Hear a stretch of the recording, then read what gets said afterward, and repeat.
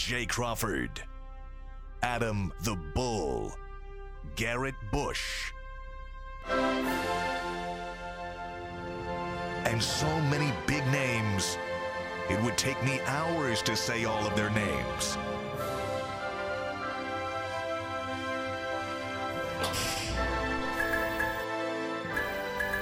The ultimate Cleveland sports show.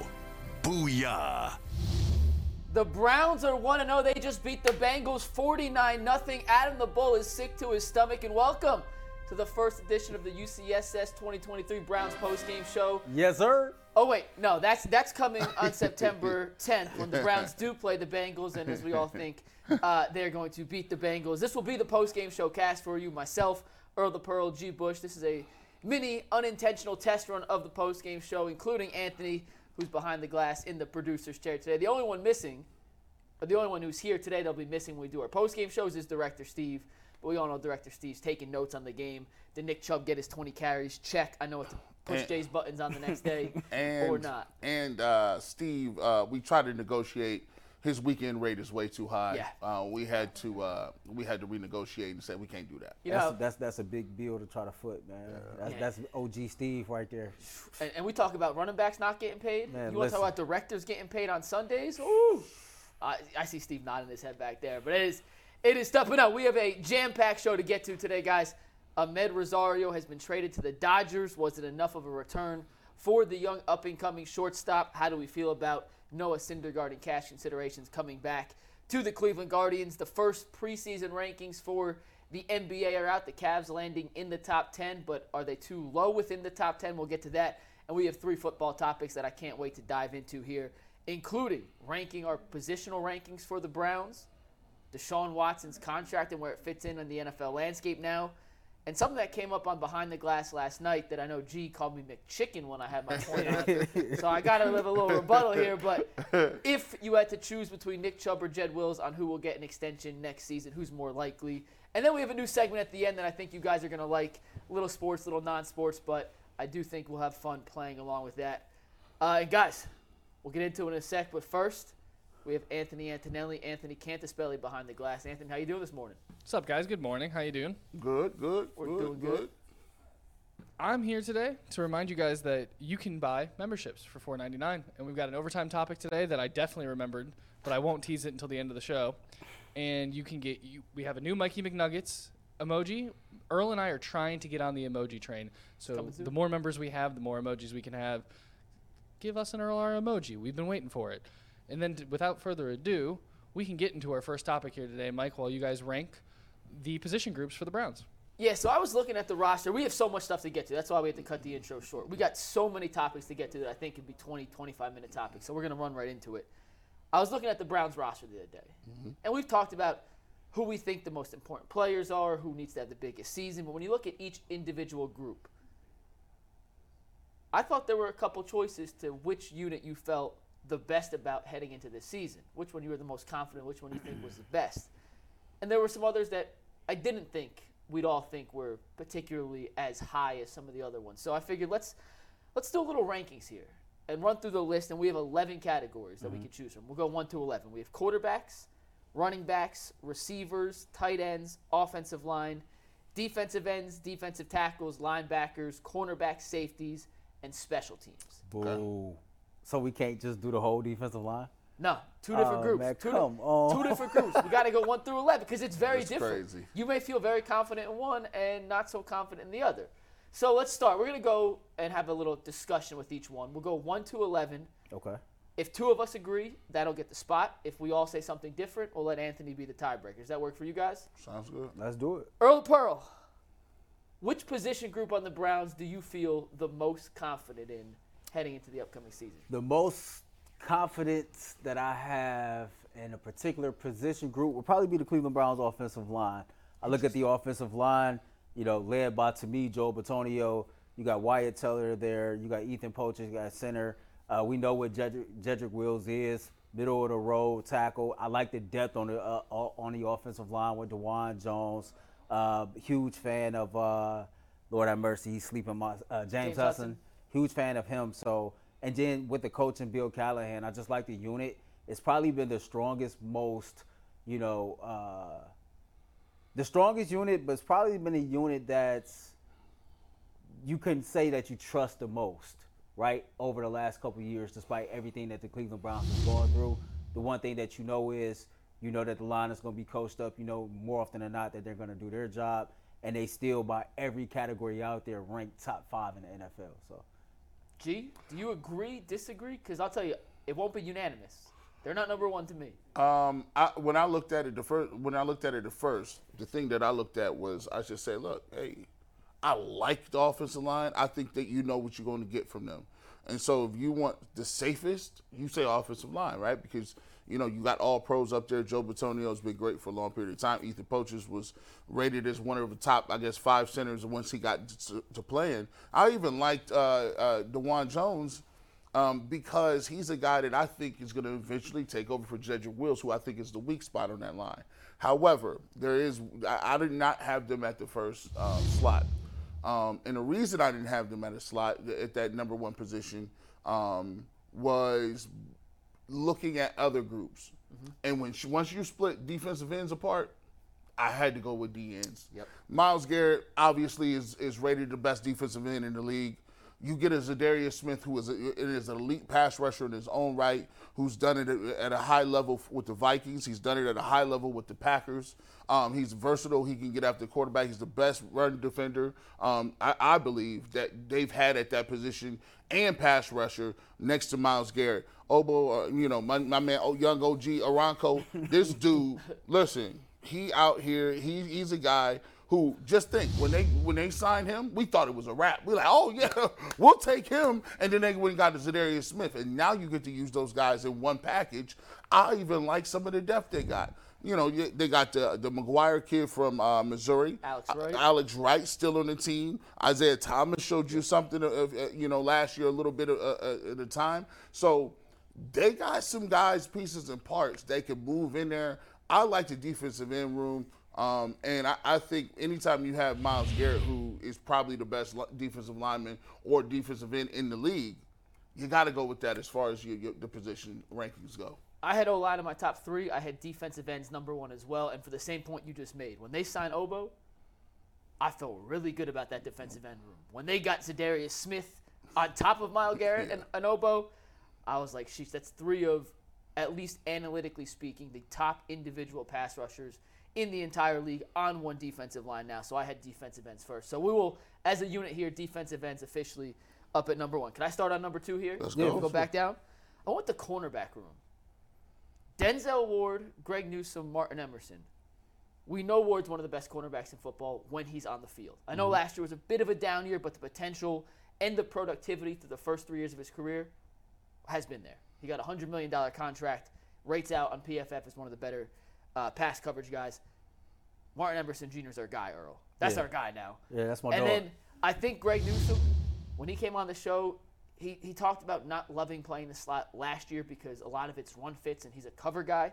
But I think Jim Schwartz and having that new system that he's going to buy into, even if there are some run fit responsibilities, is going to allow him to kind of flourish as that shifty, fluid inside back. And also remember, too, the Browns' run defense was atrocious last year. So if you're the slot corner, teams are still running the ball, as the Falcons did 12 times in a row. If I'm a slot cornerback and I have to stop the run 12 times in a row, I'm pissed at whoever my DC is. I don't think that'll be the case this year, so he's going to get a lot more opportunities to flourish in coverage from the slot. So I went with the cornerback room as number 2. And also you have A.J. Green and some other guys to fill out the back end of that position group. So it seems like we all had the same 3, maybe offensive line, defensive ends, and the cornerback room. Yeah. I'm okay with the cornerback room ranking. When I look at this thing, I really think by the end of the season, we can be talking about M.J. Emerson being the best corner on the Browns. I think the dude is a playmaker. If you look at all the statistical numbers that matter for cornerbacks, he was right there in the top 10 in damn near every category. He was the highest rated defensive back on the Cleveland Browns last year. This is the dude that we seen early on in preseason last year that can get his hands on the football, know how to make plays. I think his breakout game, when you can argue, was the Tampa Bay game. You know, when he went up there and locked up Mike Evans. You have Denzel Ward and Greg Newsome kind of playing more in their natural man-to-man, typical style of play that they played in college, a style of play that they actually flourished in, right? And so under Jim Schwartz and their scheme, you're going to be able to see these three particular defensive backs really be able to make plays. And because the defensive line is really the engine that runs this thing, if the defensive line can get home, you have three bona fide playmakers. And then you talk about the depth. A.J. Green, an undrafted corner a couple years ago, who's kind of shined bright, in certain instances when he had his opportunities. Cam Excited Mitchell, to see about the rookie Cam Mitchell. We know he's a baller. We've seen some of his tape. We've seen what he's done. And so it'll be interesting to see how this room collectively can raise their level of play. I know Denzel is corner one. We've seen and heard throughout OTAs about him traveling, playing a little bit in the slot. We know that Greg Newsome talked the other day about loving this particular scheme. And I'm just looking at it, MJ Emerson is a guy that everybody is high on this year. And for all the noise about Denzel Ward, you look up and 23 is your best corner. Now you kind of got a serious lockdown on the lake going on. And they could mix and match, too, depending on who the other team's best corners. Let's say they're playing, Seattle, for example, and DK Metcalf's the guy you got to shut down. Well, you have a guy in MJ Emerson who's 6'2", 215 pounds, who physically matches up much better with the big receivers than a guy like Denzel Ward. Yeah. And then you're going to play a team that has Pittsburgh, Deontay Johnson as their top guy. It's a little smaller, shiftier.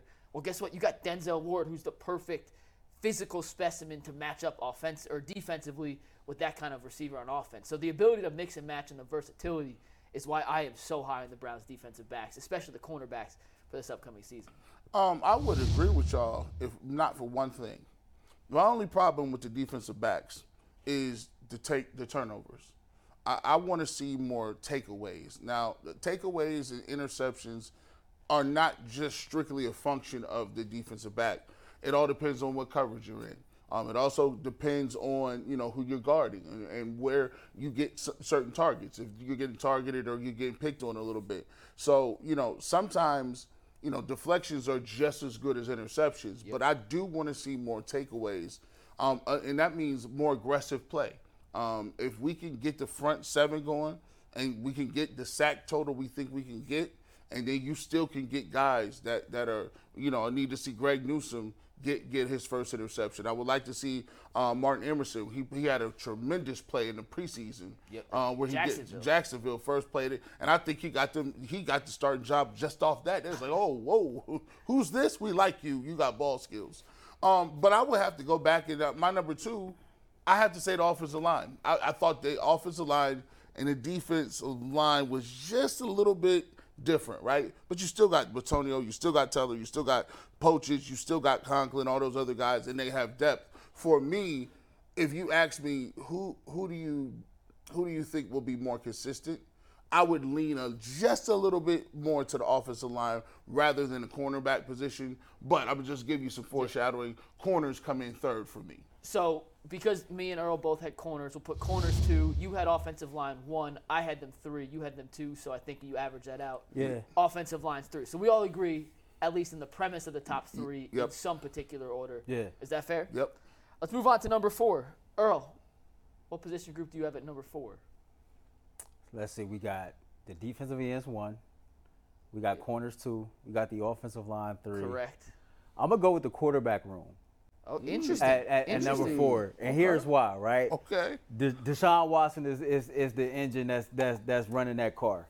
We know what Deshaun Watson can be and what he's capable of when all things are equal, right? We know the type of time that he has put in this offseason, studying film, learning the playbook, learning the system, and then we know that he had a huge part in constructing this entire quarterback room. And when you look at the rest of the quarterback room, you got a guy like Josh Dobbs who's very intelligent. We've seen him a lot in preseason last year. We pretty much know what he can bring to the table. Then he goes on to Tennessee, and he's able to ball out in a playoff game that Tennessee actually lost, but it wasn't because of him. Yep. You know what I mean? Then, you get the rookie that you get out of UCLA, who's another guy who fits the playing style of everybody else that's in that room.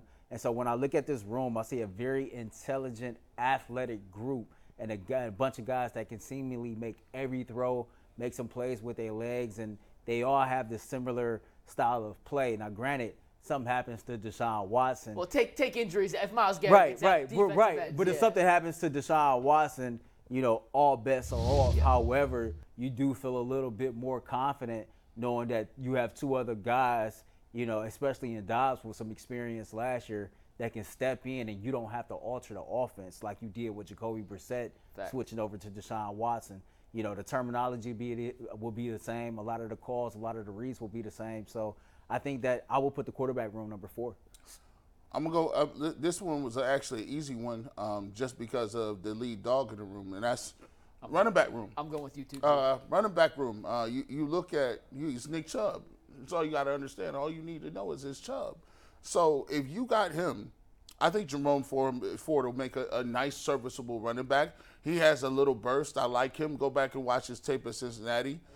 He had a nice preseason as well. And there's another guy that I think is going to make the team, Demetric Felton, who's going to pay dividends because now you look at what Felton was doing before.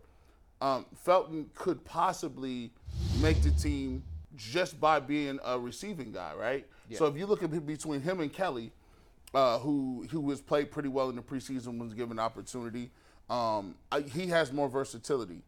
He could be a running back. He's on special teams. He's a gunner. He could return punts. He also can line up as a receiver. So I think, and plus now more out of shotgun, I think really he can mimic some of the stuff that Elijah Moore has been doing. When you talk about what they've been seeing in camp, and Zach Jackson talked about it, guys moving around. He's in the backfield. He's lined up in the slot. He's lined up wide. So versatility is a thing that you look for in these players, and I think they get versatility from Demetric Felton. But, at the end of the day, the bell cow is Nick Chubb. He's the best running back in the league. I think it ain't even really close. And I look at the running game, and a lot of people are going to be surprised this year. I think everybody is really excited about the passing game. But Nick Chubb is still going to be a huge part of the offense. And he might even average more yards per carry based on the fact that they're spreading people out and you can't key on certain things. So I think Chubb has a huge year, and I got the running backs coming at 4. Full disclosure, I had quarterbacks at 5, and I had running backs at 4. So we're on the same wavelength here, and it comes down to what G said. Gun to my head, who am I more confident will have an unbelievable season, Deshaun Watson or Nick Chubb? I see a 99.9% chance Nick Chubb plays unbelievable, and I see a 95% chance that Deshaun Watson plays really good. So that was my determining factor. Y'all wrong, though. Like, y'all wrong. I get it. Nick Chubb is the lead horse, just like Deshaun Watson is the lead horse. Jerome Ford or Josh I'm more Dobbs? confident in Josh Dobbs than I am Jerome Ford. I've seen more Josh Dobbs than I have Jerome Ford. I've seen Josh Dobbs here in Cleveland in the preseason. Yeah. I've seen Josh Dobbs in real life game, like trenches type playoff atmosphere type situations. I've seen Jerome Ford in the preseason but let me and a ask you couple this. times on kickoff returns. Let me ask you this, though. We have seen Josh Dobbs in those situations. He played decent. He did. He certainly serviceable for a backup. You would take that from a backup quarterback every day of the week. In a world where Deshaun Watson doesn't exist and a world where Nick Chubb doesn't exist, who are you more confident can play up to the level of the guy in front of them? It'd be Jerome Ford, but that's not the world we live in. It would be Jerome Ford. I think for ranking these two, in that case it would be. Okay, but even if let's go to 3, right? Mm-hmm. Let's go to DTR, and then let's go to Demetric Felton. Let's pray we never have to actually get to that conversation. Exactly. Either way, but if you go either way, Felton's been in the league 2 or 3 years. DTR is a rookie. And you can honestly say they're right around the same players. That's a wash. And so if that's a wash, I'm going to take the rookie over the guy that's been in the league 3 years and ain't been kind of able to get it going. So, I don't think none of us is too far off, but come on, man. The quarterback is definitely going ahead of the running back. Quarterback is the hardest position in the game, right? Yeah. It's the most difficult position in all the sports. And if you just say take Deshaun Watson out and you got Dobbs and whatever DTR, I think your season's done. It's a wrap. But if you took Nick Chubb out of the offense, right, and you still had Jerome Ford and you still had Demetric Felton, we've seen before where the Cleveland Browns can win with what? I mean, Dearness Johnson. 100-something, 120 yards in one game he started? Yeah, these guys, they'll plug right in and get their minutes, right, and get their money off. I think, when you look at it from a running back position, it's easier to come in and contribute as a running back than it is a quarterback. And I saw Josh Dobbs in Tennessee, and he wasn't a world beater in that game. He was perfectly serviceable for Yeah, a back. I was about to say, what did he do wrong, though? He's He serviceable. put Tennessee in a situation to win. I mean, that's all you can ask for. That's the Jacoby Brissett. Okay, and we're talking about quarterback being the hardest position, right? Right. Look what Kevin Stefanski has done with the quarterbacks prior to. So if you look at his track record, even forget the overall record of the team, but just look at how the previous quarterbacks have played under Best Baker ever played. Best Baker he's ever played. Best Brissett you ever played. And even hopefully Kirk you get back in Minnesota. Hopefully you get the best Deshaun Watson that you ever got. And so if you have a situation for whatever reason you got to go to Dobbs or you just got to go to Dobbs, you take the experience he gained last year plus knowing what Kevin Stefanski can do. I just think that's what gives them the edge as well. I got a question real quick, and I don't remember. You guys have to correct me. Dobbs was here last preseason, and they cut him mid-season, right? No, he got claimed off a practice squad, I think. He didn't get cut. I think they claimed him off the practice squad. How did he end up in Tennessee? Don't quote me on this. I think he got cut when Deshaun Watson came back. Anthony, we looked that up to see how. I think he was Brissett's backup until Watson came back. And they didn't want to carry 3. Yeah. They ended up signing. So they did. So I don't know. I mean, obviously you had to make room for Deshaun Watson. But to cut a guy, and this is not a knock on Dobbs. I mean, we're arguing semantics now. I had quarterbacks at 5, running backs at 4. Did you have running backs at 5? Yeah, I had running backs at 5. So we're flipping over one spot here. Tomato. But I think we're at the point, and we can all agree on this. Nick Chubb, elite. Deshaun Watson should be elite. Mm-hmm. And as long as they have those 2 guys healthy, the Browns' offense, regardless of who else is there, we straight. Should be pretty damn good. All right, moving on. So we'll put running backs at 4 because we had 2 on that. And do you agree quarterbacks 5 then? 1 under. Are you cool with that, G? Because me and Earl already voted for that. I'm sitting here thinking. Because I'm ready to go to 6 when you guys are. You putting QBs at 5 here? QBs as long as G. I mean, yeah, actually, because me and Earl already voted for it. So. Yeah, I would say that. I have them a little bit above this next group of people that I'm going to choose. So go ahead. All right, so I'll start with 6. And this is where I think it starts to get a little spicy. I feel like this is where we're going to start deviating. Let's go. I have the safeties at 6. I think Grant Delpit's in for a breakout season. He fits the exact mold of a safety that Jim Schwartz has turned into not just a Pro Bowl, but all-pro kind of players. Stick your foot in the ground, go make plays, because now you have a guy in Juan Thornhill next to you who I'm not going to say is going to make up for your mistakes, but is a ball hawk in the secondary who can be more of the coverage guy while Grant Delpit becomes the impact play, make it happen, light dudes up, force fumbles, create turnovers guy in the box and in the secondary and coverage. We saw a lot of progression from him from the beginning of last season to the end. That was with Joe Woods. I'm taking everyone on this defense and saying just by the addition of Jim Schwartz, they're taking at least 1 to 1.5 steps up.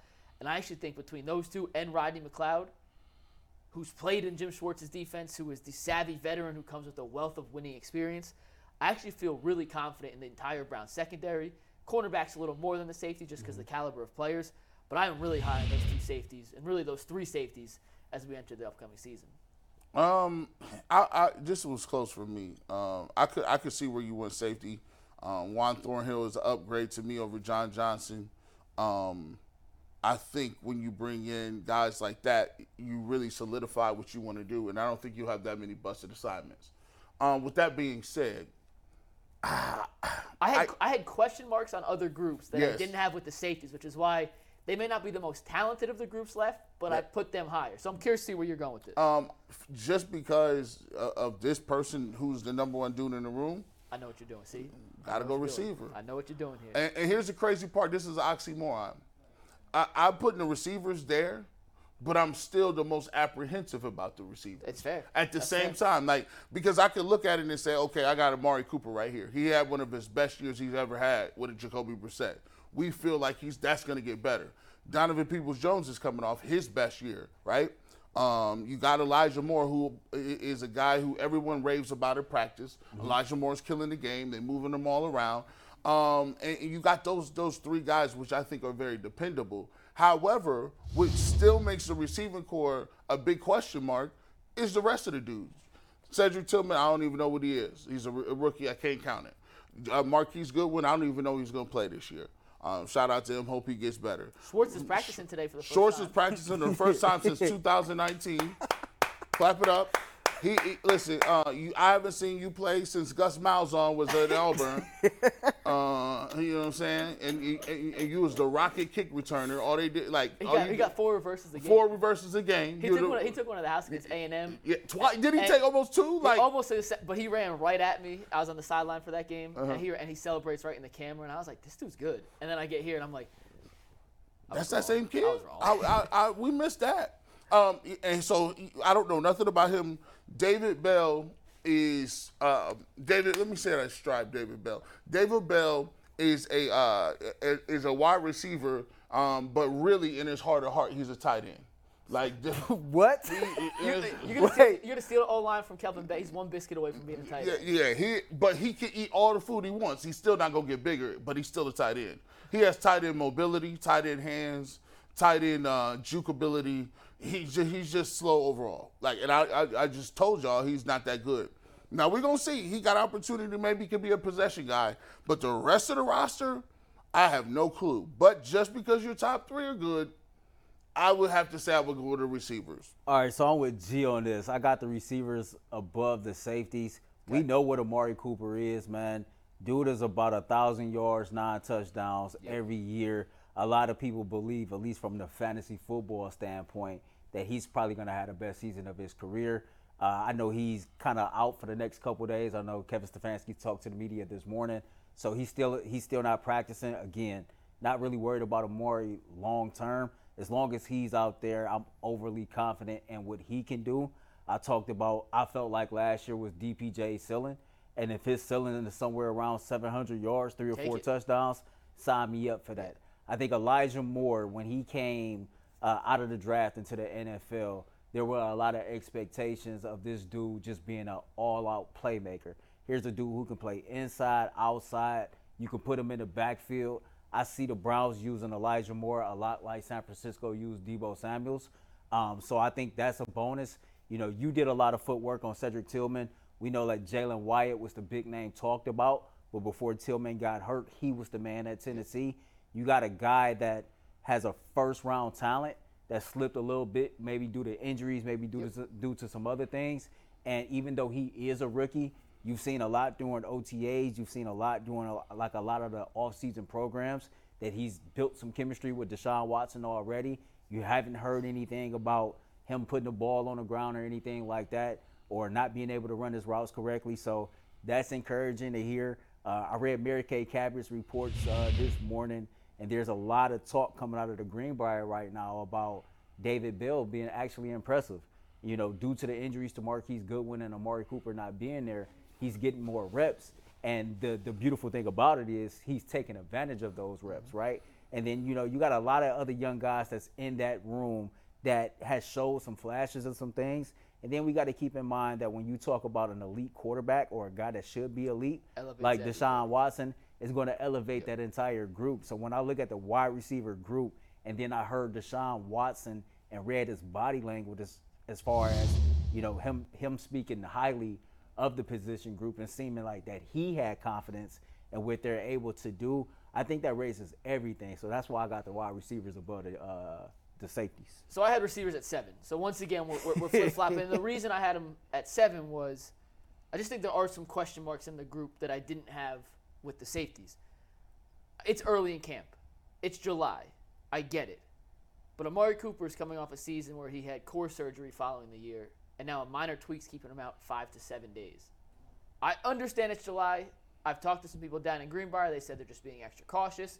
But, you know, a minor tweak could sometimes be the ball rolling on something more serious. A minor tweak is never minor. And I'm just a little bit worried that he may be dealing with some health issues. He's getting older. He's going to turn 30. Or is he 29 turning 30 or 28 turning 29 this year? Says the guy that's 30. You feel like you old? I'm seeing. No, but my body doesn't feel the same after I play basketball as it did when I was 22. I'll tell you that. So I'm not worried about Amari. I think he's going to be very productive this year. Mm-hmm. But that is a little bit of I have like a 2% concern level that a minor tweak's keeping a guy out of camp now for 5 to 7 days. I know it's July. I'm not like panicking. I'm just someone to keep an eye on. Elijah Moore, I think he's going to be really good. We just haven't seen it yet. I think he's going to be good. DPJ, solid dude. Tillman, question. David Bell, question. Remember last year the reports were David Bell didn't drop a single pass all camp. then he played like 4 snaps a game. So sometimes camp reviews don't equal Hey, man. actual on-field. There's just a little more question marks in the receiver room than I had at safety, which is why I went safety 6, receiver 7. But once again, we're splitting hairs here on something that I think are pretty equal. I can understand that. You look at Juan Thornhill, man. He brings that winning pedigree, right? He brings that dog. He brings that ability to make plays. I'm a big fan of Grant Delpit. I think Grant Delpit really might be like one of those breakout players this year, one of those playmaker dudes that might actually score about 2 or 3 touchdowns this season by himself. Who has more touchdowns this year, David Bell, Grant Delpit?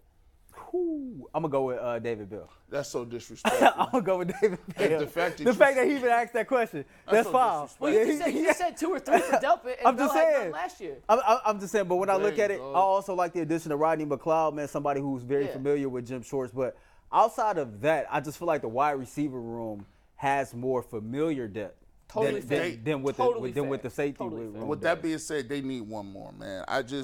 When I go to sleep at night, you know You still what I'm think saying? they need another one? The speed factor, when you look at Deshaun Watson when he was at his best, he had Will Fuller, speed guy.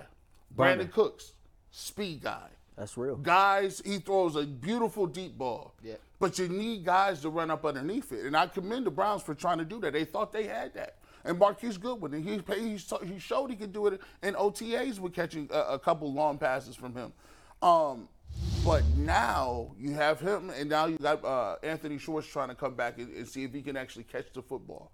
But to me, when I go to sleep at night, the speed factor keeps me up because for this offense to reach, I would say, the pinnacle of what they are, in my mind, the offense that's the most dangerous is the one that can threaten you at every level. I got a guy that can be going deep every play. I got a guy that's a route runner. I got that in Mark Cooper. I got a guy that is a change of pace, quick in the open space, Elijah Moore. Yep. I got a running back that just give me 6 a pop. I got an offensive line that can move guys and pass block, and I got Deshaun Watson. It's the one element. It's the missing. one thing missing. It's like you taste that drink, and you be like, listen, I want a mixed drink. And you be at home making Harry Buffalo back in the day. And you be like, I mean, I think we'll get an opportunity to really see what it was. You know, Andrew Berry talked about you have the team that you put together in the spring, and that's the team that you bring to camp. And you get the opportunity to really analyze that squad. See what's and missing. See what's missing, see what works, see what's don't. I do agree, you know, that speed element not being there, that's real. You know, we heard Ross Tucker talk about it. You know, we heard Zach Jackson talk about it. Like, Marquise Goodwin not being there is going to have an impact because clearly he was a bigger part of what the Browns was doing than even we all thought. Yeah. You know, we thought he was like a rotational guy, but clearly they got major plans for him. And so if he's not able to play due to his serious health issues, then you do need to like probably research how can you get another guy that fits what he was going to do. And I think as we go through preseason, I wouldn't be surprised if the Browns actually traded for a wide receiver. I wouldn't be shocked either. I would actually advocate doing that. Yeah. See what you got. See one last time if Schwartz can be that guy. See if you got another dude that happens to pop up somewhere. But if you get to that last preseason game and everybody's on a 93-man roster and then they cut them at once, look around the league and see who you can get. Yeah. And the Browns have a plethora of talent at certain positions that other teams covet, like defensive end. They can't keep them all. Yeah. Potentially at cornerback. They got a bunch of really good corners that maybe you could swap. In my notes is when I had, if Goodwin was healthy, I'd have them above safeties. With Goodwin's uncertainty, that's why I put safeties at 6, receivers at 7. But you guys outvoted me, so receivers are 6. I had safeties. You had safeties at right 7. I had so safeties safeties 7. At 8, I had the special teams group, Okay. which I think is a little high as I'm looking back on it. But I really liked Ford as a kick returner. I really liked Jakeem Grant as a punt returner. I think he'll be healthy enough to give you that return factor. And I'm banking on Cade York taking a big step forward. And maybe that's a little bit of my lack of confidence in David Njoku, which is why I had them over tight end. But I think the special teams unit and what Bubba Ventrone brings to that group will elevate everybody to a level where it's going to be a pretty good special teams unit. I went with tight end.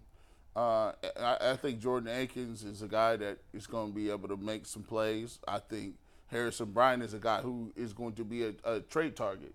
I think he's the guy that you package with a pick to go get another wide receiver. Smart. So I think just by default, he's a dude that people will like around the league. And David Njoku, who and that's the thing that we got to understand. They're expecting one of the biggest X factors in this entire offense is this: does David Njoku play like a top 5 tight end? Yeah. And if he plays like a top 5 tight end, that opens up everything. That just at that You can't point, stop them if they have if they have Njoku playing at that level. There's no way you could physically stop the run game, all the weapons on the outside, and cover the middle with Njoku if he's playing up to the level you think he can be, and Deshaun Watson. The guy Jason said this yesterday. Do you all believe it that the Browns might only keep 2 tight ends? Yeah. Yeah. And I think it'll be Akins over Bryant. I think it's hard to I think you all are right. It's just hard for me to fathom Kevin Stefanski doing that. Kevin Stefanski only Yeah. keeping 2 tight ends. But look, and this is the best problem to have. Look at the talent that they have at certain positions that you're going to have to sacrifice Harrison Bryant for. And I Right. know it's weird because Stefanski, I don't want to say he's a tight end fetish, but the dude loves his tight end. Right. Let's be honest. The guy loves his tight ends. No pun intended. But Yeah. dude is Yeah, there you go. very big in the There you football go. position. I saw Good catch. I saw GA. I was over there like, Pulse was coming. But, it was coming. You may have to keep an extra defensive end. Like, are you going to keep Isaiah Thomas or Harrison Bryant? Or, like, Alex Wright? Those are the decisions that are going to have to come down to when it makes the 53-man roster. you know, And it's a good problem to have. No, it You're really, you're really cutting is. someone good because you have so much talent. does this scare you a little bit? Like, Everything scares me, dude. so when it comes to Stefanski, this popped in my head when you talk about the playbook.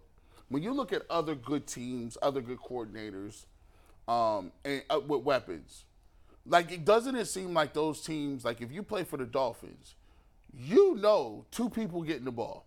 That's all we throwing to, because we gonna make sure we accent those guys. If you play Kansas City, Kelsey about to get the ball, and that's what it is. Yeah. Sometimes when you have a spreadonomics.com offense, these guys will do dink and dunk. I'm going to throw the ball, spreadonomics. Here's Bell for 2 yards. Here's Njoku. Amari Cooper catches. That's cute. But is there something the Cleveland Browns can go to that's the bread and butter and say, I got this guy and I'm about to wear you out with him? I see that all over the league. Chubb.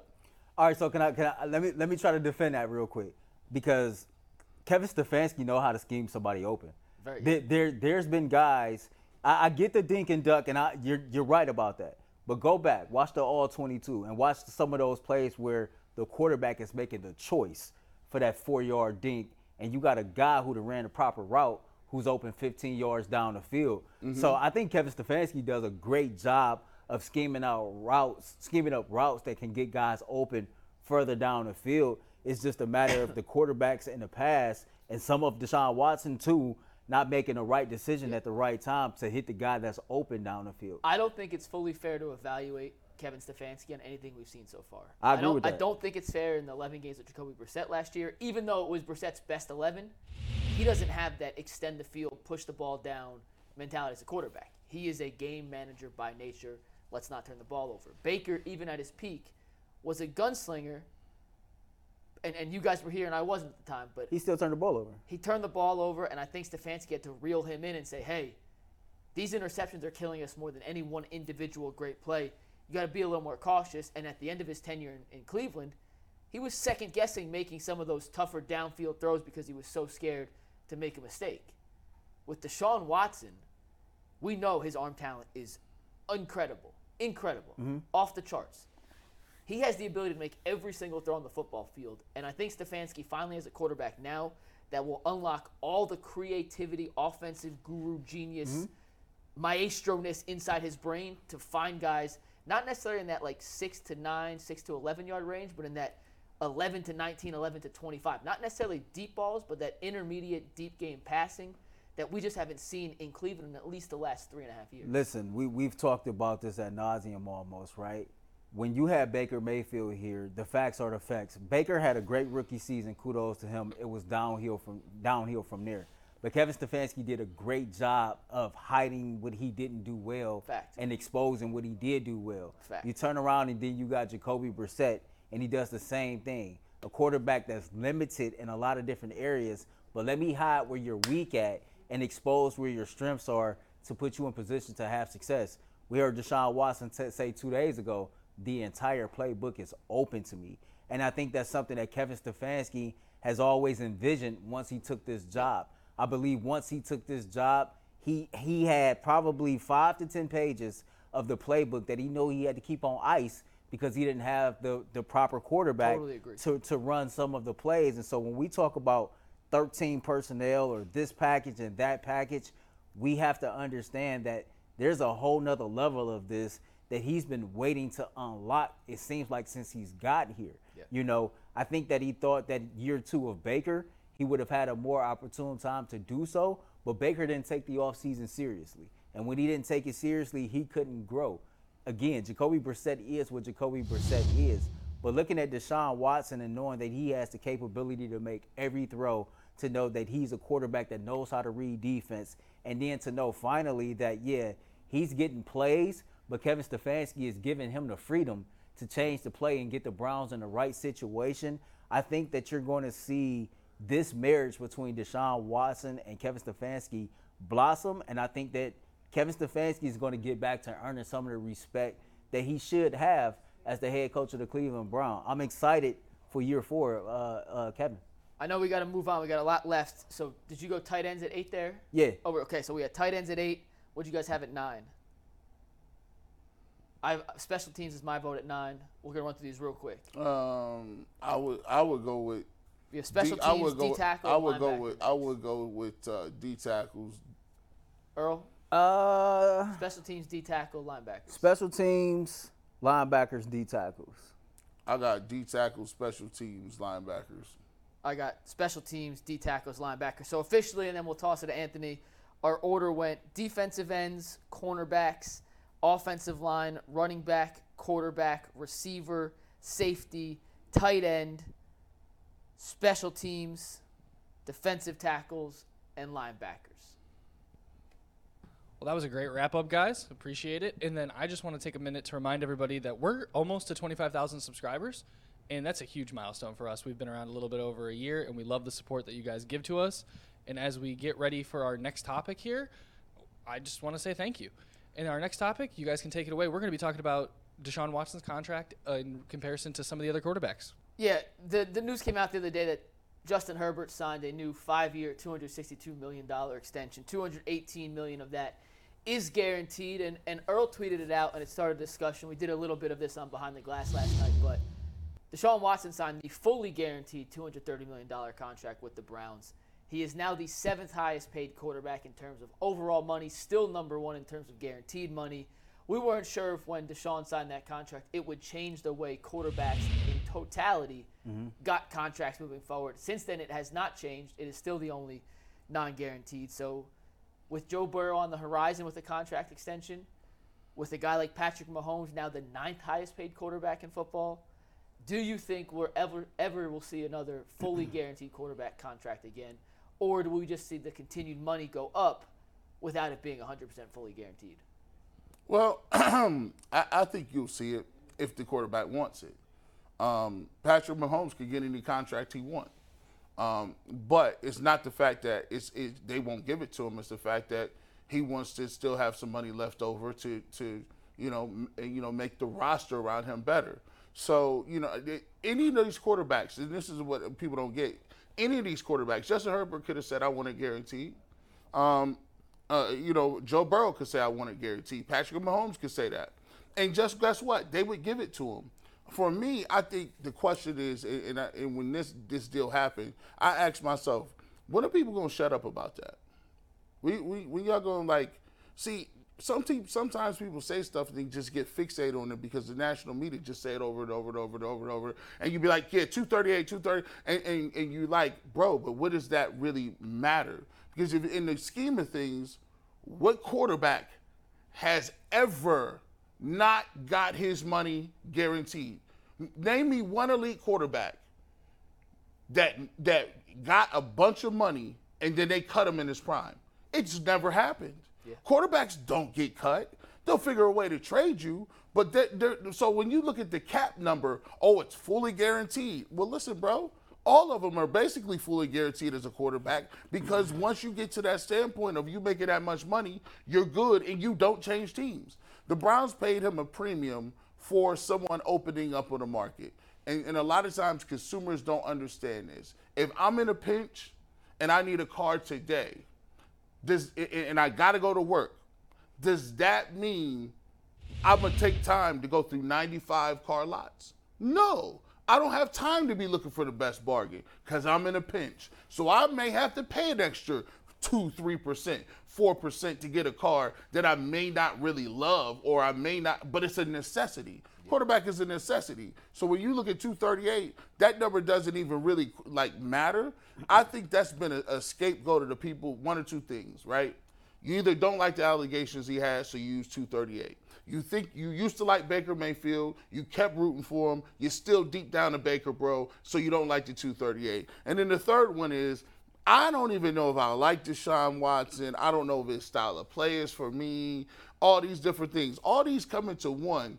Now you can say, well, I don't like the Browns, or I don't like Deshaun Watson because he's rocking the boat. No, you just either a Baker bro, or you don't think you deserve the money, or don't like the allegations. At the end of the day, that's the big to-do about the 238, because in the scheme of things, he's not even getting paid higher than the rest of these dudes. I mean, literally, that's what I told McNuggets during the Behind the Glass podcast yesterday. It's not about the $230 million guaranteed, G. It's just simply people do not like Deshaun Watson. Right, yep. You know, and I can understand the allegations, right? And I can understand that everything that comes with that. And everybody has a right to feel how they want to feel, right?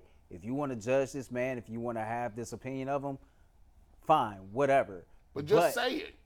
Just say it, right? It's not about the $230 million. It's about you not liking him. And like I said yesterday, some people have made up their mind that they're never going to like him, that no matter what happens, you can't change that. But I think when I look at Andrew Berry, Jimmy, and D. Haslam, I got to give them the respect. Why? Because there's an emotional side to everything that happened with Deshaun Watson, but then there's a professional business side of things.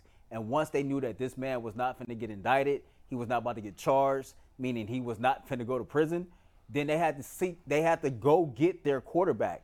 25-year-old elite quarterbacks do not come available all the time. And so, yeah, they understood the backlash that would come with the emotions tied to the situations that he was tied to. But when you look on the professional side of things, this is an organization that's been starved of a franchise quarterback since Bernie Kosar. And if you got an owner like Jimmy Haslam who's willing to do whatever it takes to win, then I think that's something that fans should applaud. That's something that you should appreciate, that you got an owner that's willing to foot a $230 million bill just for the opportunity to bring this city a championship. And I think if people change their perspective and change how they thought about it, maybe they would appreciate it more. Nobody's saying that you got to like Deshaun Watson, the man. You don't even know the man. So, of course, how you don't like somebody you don't know. But if you're a fan of the Cleveland Browns and you understand what his level of football play can bring to your organization and the opportunities that come with it, then you got to respect your owner going out there and do it. Now, to answer your question, do I think a quarterback will get more fully guaranteed money than Deshaun Watson? No. I think the days of quarterbacks really caring about the fully guaranteed point, it seems to have shifted. And it's funny because we wasn't having this conversation 2 years ago. It was all about how much money you can get guaranteed. But you look at it now and you see a lot of these guys, okay, how much could I rake in annually? And everybody got their own reason for how they want their contract structured a certain way. I think that Burrow might end up somewhere between 222, but I think that Trevor Lawrence is going to be the guy that's at the right place at the right time if he continues to ball out that might surpass that $230 million mark. Couple things. One, it is the anomaly, and that's not a bad thing. Like, there's nothing wrong with being the oddity if it was still a good deal. I have no issue with them guaranteeing $230 million to Deshaun Watson if that's what it took to get Deshaun Watson. At the end of the day, the Browns have a franchise quarterback today. They did not have a franchise quarterback before Deshaun Watson, and you can make all the pleas and bargains you want about Baker Mayfield potentially being that guy, but I just don't believe it. I don't think Baker Mayfield was ever good enough to lead a team to a championship. I said it on the show last night.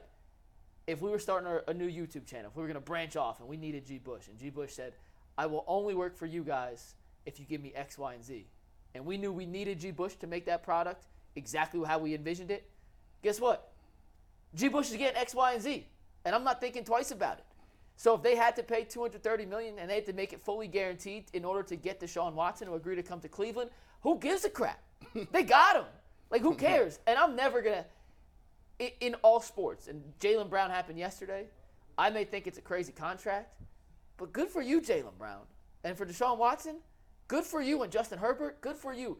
You are worth as much as someone's willing to pay you. If that's $304 million, that's $230. If it's $262, you are worth what the market says you can get. Go get the bag. And anyone who ever tells these dudes that they should take a pay cut or take less, ask yourself, would you do that? Would you? It's un-American. Like I don't. Yeah. Like we stand on cap. That's why I always joke. I said, man, y'all love to say capitalism, right? Y'all love to say free market. Y'all love to say no regulations. Y'all love that. That is, you stand on it. I don't want the government telling me what I can do. I don't want regulations. I don't want taxes. I want to be able to run my business and do what I want to. Okay, well, they running their business, doing what they want to. The thing is, why you mad that they're getting all this money? Because here's the thing. No one says this. You think they're rich. Think about how rich the people is that pay these guys. All of them. Now, if it does not work like this. But in a world where taxpayer money funded the contracts, then I could see people getting upset about certain guys making a certain amount of money. But it's coming out of the Haslam's pocket. It's coming out of the Boston Celtics owner's pockets. It's coming out of the guy, and I don't know who owns the Chargers, but it's coming out of their pockets. Like, why do I care if they want to spend a certain amount of money to acquire a player that's going to help them win a championship, and they're never going to be considered winners or successes unless they have a damn championship? You have to spend to win.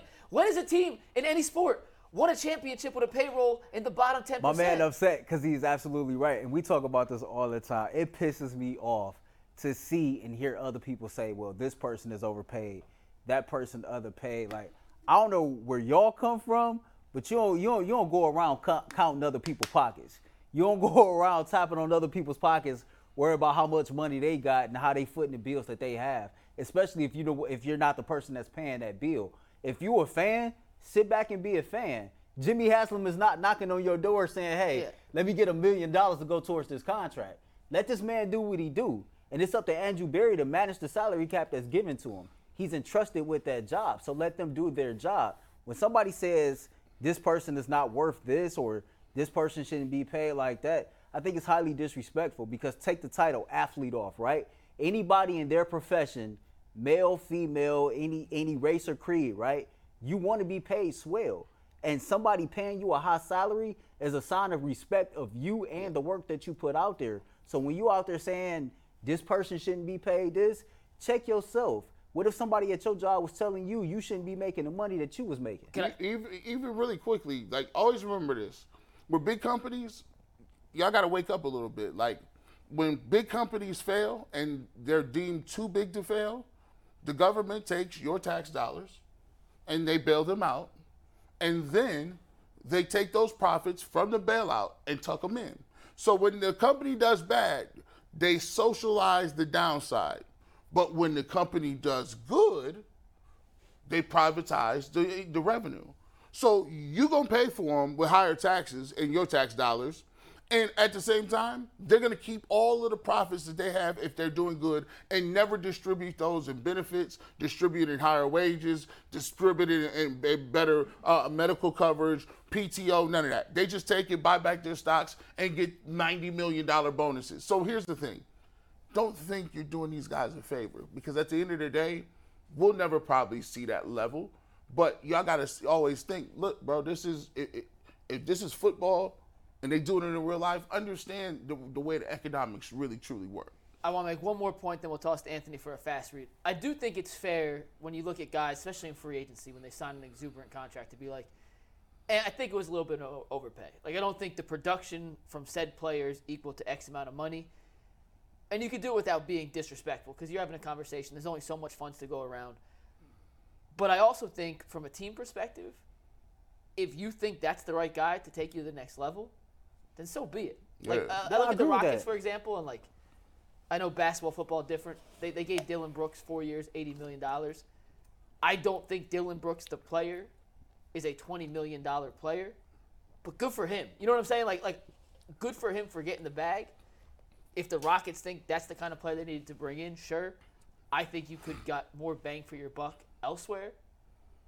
But it's not because I don't like Dylan. Well, I don't particularly love Dylan Brooks. He might have been the bad example. Fred VanVleet, he got do I think that 3 years, $140 million with Fred VanVleet is the smartest use of $140 million on the basketball court? No. Is that a knock on Fred VanVleet?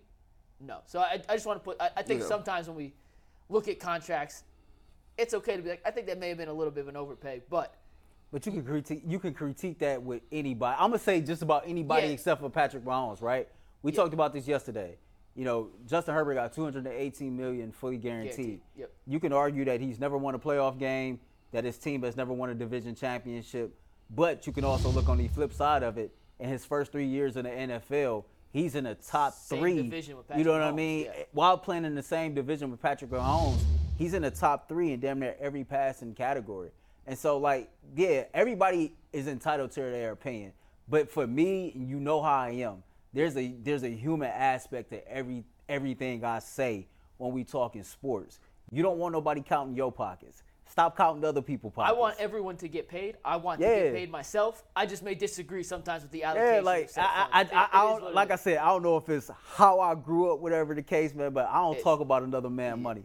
I keep my eyes on my own Wait paper. till you're on the panel for free agency, and then we'll see how it goes. Anthony, what's up?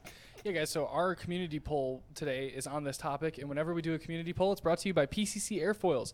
Looking for a job with career advancement and great benefits? PCC Airfoils is a leading manufacturer in Northeast Ohio, and all locations of PCC Airfoils in Eastlake, Menor, Wickliffe, and Minerva are hiring for all positions starting at $18 and up. Plus, you can get a full benefit package, paid time off, and a signing bonus. You can apply online at precast.com/careers to learn more. So our poll today, guys, is will Joe Burrow sign for more guaranteed money than Deshaun Watson? And out of 866 votes, 59% said yes, 41% said no. Thoughts? We'll do it real quick because I know we got to move on, but the next guy gets paid the most. And Herbert got close with 218. If it's not Burrow, it'll be Lawrence. Someone's going to get more guaranteed money than Deshaun Watson. Yeah. It's just the way economics and football works. And frankly, it also could be Patrick Mahomes because I know he just signed that 10-year deal, but he's now 9th. In terms of the highest paid annual salary. He win another Super Bowl. He getting a new deal this offseason. Actually, be truthful, he can go in anytime. He can go get a new deal right now. He can go tomorrow, yeah. He got a clause. Listen, I must be the all-time highest paid quarterback while I'm playing immediately. And no matter who signs the next one, I gotta jump. I'm jumping. That'd be interesting. Speaking of contract extensions, we'll get to 32 for 32 in 1 sec. But I do want to do this. We talked about it on the show last night. G, you were chiming in. You called me McChicken on my take on this. And then Earl said something that sparked a thought in my head. We were talking about who's more likely to get a contract extension or who should get an extension after this upcoming season, Jedrick Wills or Nick Chubb? And you guys both said Chubb. I said it's more likely that it's Wills. Real quick, and we're not going to spend a ton of time on this. Mm-hmm. But, Earl, you brought up the point that people arguing for Wills reminded you of people arguing for Baker. Yeah. As in, we know he's not that good, and we're scared to make a change. Do you want to elaborate before I make a Yeah, because somebody had said, thought in my head that somebody had said something to me about that yesterday. I was like, it's a bad comparison. I'm only talking about from the fan perspective and how they talk about this, right? Why is that a bad comparison? I don't know because people, actually it's a good comparison. Listen, people got their opinion. I don't get mad at people who disagree. That's why the world is the way it is. We're not supposed to agree. That's why we have a show. Exactly. If you agree with everything we said, no one will watch. But Jedrick Wills is a middle of the road left tackle, right? We can all agree about that. He's not the worst thing that you've ever seen. He's not the best thing you've ever seen. He's average. He's vanilla. And you can get by with average as long as the rest of the parts is moving in the right direction. That's the same thing that we said about Baker Mayfield. Yeah, we know Baker Mayfield is not the best quarterback in the NFL, but he's not the worst that we've seen, especially in Cleveland. And when you have a rookie year like that, now you're convincing yourself mentally, you know what? I can get by with this average quarterback. I can get by with this average piece on my roster. And I think that sometimes fans are afraid of what's on the other side of average, because you can realistically go in the wrong direction and end up with a player that's much worse. But you can roll the dice and you can end up with a player that's much better as well. And I think that sometimes, man, we get a little complacent with average, right? We get a little complacent with just being good enough. And I don't know if it's because of people being afraid to roll the dice or because the Browns have had so little success that the fact that you see somebody that's just okay, it makes it good enough for you. And so when I hear these conversations about why the Browns should keep Jedrick Wills versus moving on, it just sounds it's a lot of similar talking points on why people thought we should keep Baker Mayfield. So you said that yesterday, and I was like, that's a really good point. It makes sense. And what led to that conversation was me saying I think Wills is somewhere in that 15 to 20 range in left tackles, and we don't know what DeJuan Jones is yet. He's a rookie, unproven. He may be better. He may be worse. And I just don't feel confident in having a guy who may be worse at arguably the second most important position in football. And it got me thinking. When you make a move from average, you just don't know what you're getting, right? The Browns moved on from Baker Mayfield. They got Deshaun Watson. Despite what we saw last year, we all agree it's a significant upgrade, right? Let's go back. I agree with that. Let's go back to 2018. Jed Wills is the Kirk Cousins of left tackles. The Washington Commanders were like, Kirk Cousins, you want a lot of money. You're okay. We know you're not great, but we think we can do better. Do you know how many different guys have started the game for the Commanders since 2018? How about this list of superstars? You ready? Mm-hmm. Alex Smith, Josh Johnson, Colt McCoy, Mark Sanchez, Case Keenum, Dwayne Haskins, R.I.P., Kyle Allen, Taylor Heineke, Ryan Fitzpatrick, Garrett Gilbert, Carson Wentz, and Sam Howell. They're in quarterback hell. And what scares me about potentially moving on from Wills, despite the fact that I know at best he's a top 15 to 20 left tackle, is if you have a terrible left tackle or a bottom 10 guy, as Ross Tucker put, your most important person on the field is Deshaun Watson. The guy in that spot at left tackle is protecting his blind side. Mm-hmm. If you lose Watson, nothing else matters. You lose your quarterback. Absolutely. I just feel so terrified. I have nightmares. G had apprehension about the no speed in the receiver room. Well, I sleep like crap anyway. I would probably get 3 hours of sleep from the entire week 1 to week 18 if we had a guy at left tackle I wasn't sure was at least league average. And that's what scares me. I ain't seen 5 hours of sleep in 5 years, but actually, there might not be a panel in America who sleeps less than no, this panel right here, we don't sleep at all. That's a whole different discussion. But before G go, I'll say this to your point. I agree with you because if something happened to him, that's who's protecting your quarterback. But also look at it like knowing that Deshaun Watson has his hands pretty much on the entire offense, and that he has a say in a lot of the things that's going on. He's the guy that's out here working with these offensive linemen. And I'm pretty sure that if they decided to move on from the left tackle, that they'll have a conversation with the franchise quarterback. Oh, yeah. And so me and you talked about this off the record. You know, if Deshaun Watson was to give the okay because he trusted the other guys that was next in line, I would feel a little bit better about it. But like I said, I get it. I understand it because there's an opposite side to average. You can go backwards. And I get it. That's what scares the living you know what out of it. Yeah, I get it. Let's just get down to it. I knew he was going to go there. Let's just get down to it because I've never seen, this is what I don't like about people sometimes fans when they do this. Like, look, what are you basing your feelings on? See, there's a lot of times because there's very few people in society that understand offensive line play. There are very few people who have ever been big. There's very few people who even pay attention to what they do up front. It's just, hey, well, you know what? Did you give up a penalty or a sack? And if you don't, they think you're good. But the stats bear something different. And if you watch the All-22, Jedrick Wills consistently, if he gets beat, stands up, looks around in 3 seconds with his visor on, looking around like, who did it? If that's your man, get your guy. Not only does he not play to the whistle, he is not a great run blocker, pass blocker, or overall a grade. He does not have one. Now, I'll give you this. He was the 51st rated tackle last year. That ain't middle of the road. Did you make up middle of the road in your head? What is middle of the road? Like, I don't know. I think that's completely made up. By the way, do you know Jedrick Wills? Let's get your head on, Jed. Come on, I want to be clear. I just want to be very clear. In his career, 2020, he was a rookie. His grade was a 61.5. Everybody talking about we could get rid of Nick Chubb because Chubb, he doesn't get, is it the O-line or is it Nick Chubb? Well, let me show you your run block grade, 50.3. Come on now, where's the middle of the road? I'm looking for it. Maybe that was a bad year, rookie year. Let's go to the next year. He upgraded, whole 5 points, 66.1. Now, I don't know where you guys went. A 66 is a D, right? In all grading, all schools, wherever you at, that's public, private, that's a D. Oh, he came up, he was a 61.7 in run blocking. Hey, man, listen, he moving up. Bill Callahan doing this, working with him. He's balling. Oh, 2022, you regressed. you're a 62.9 now. You're almost an F. That is 62.9 overall, and your run blocking grade was a 55.3. You tell me, all these people around here, and this pisses me off about y'all, because y'all sit up here and do low-hanging fruit, and you talk about getting rid of Nick Chubb, got to take a pay cut, can't play a running back. Why sure as hell can't pay a top 10 tackle for 62%? Because you don't understand. Just listen, Jay-Z said it. Hey, just because you don't understand him don't mean he's bright.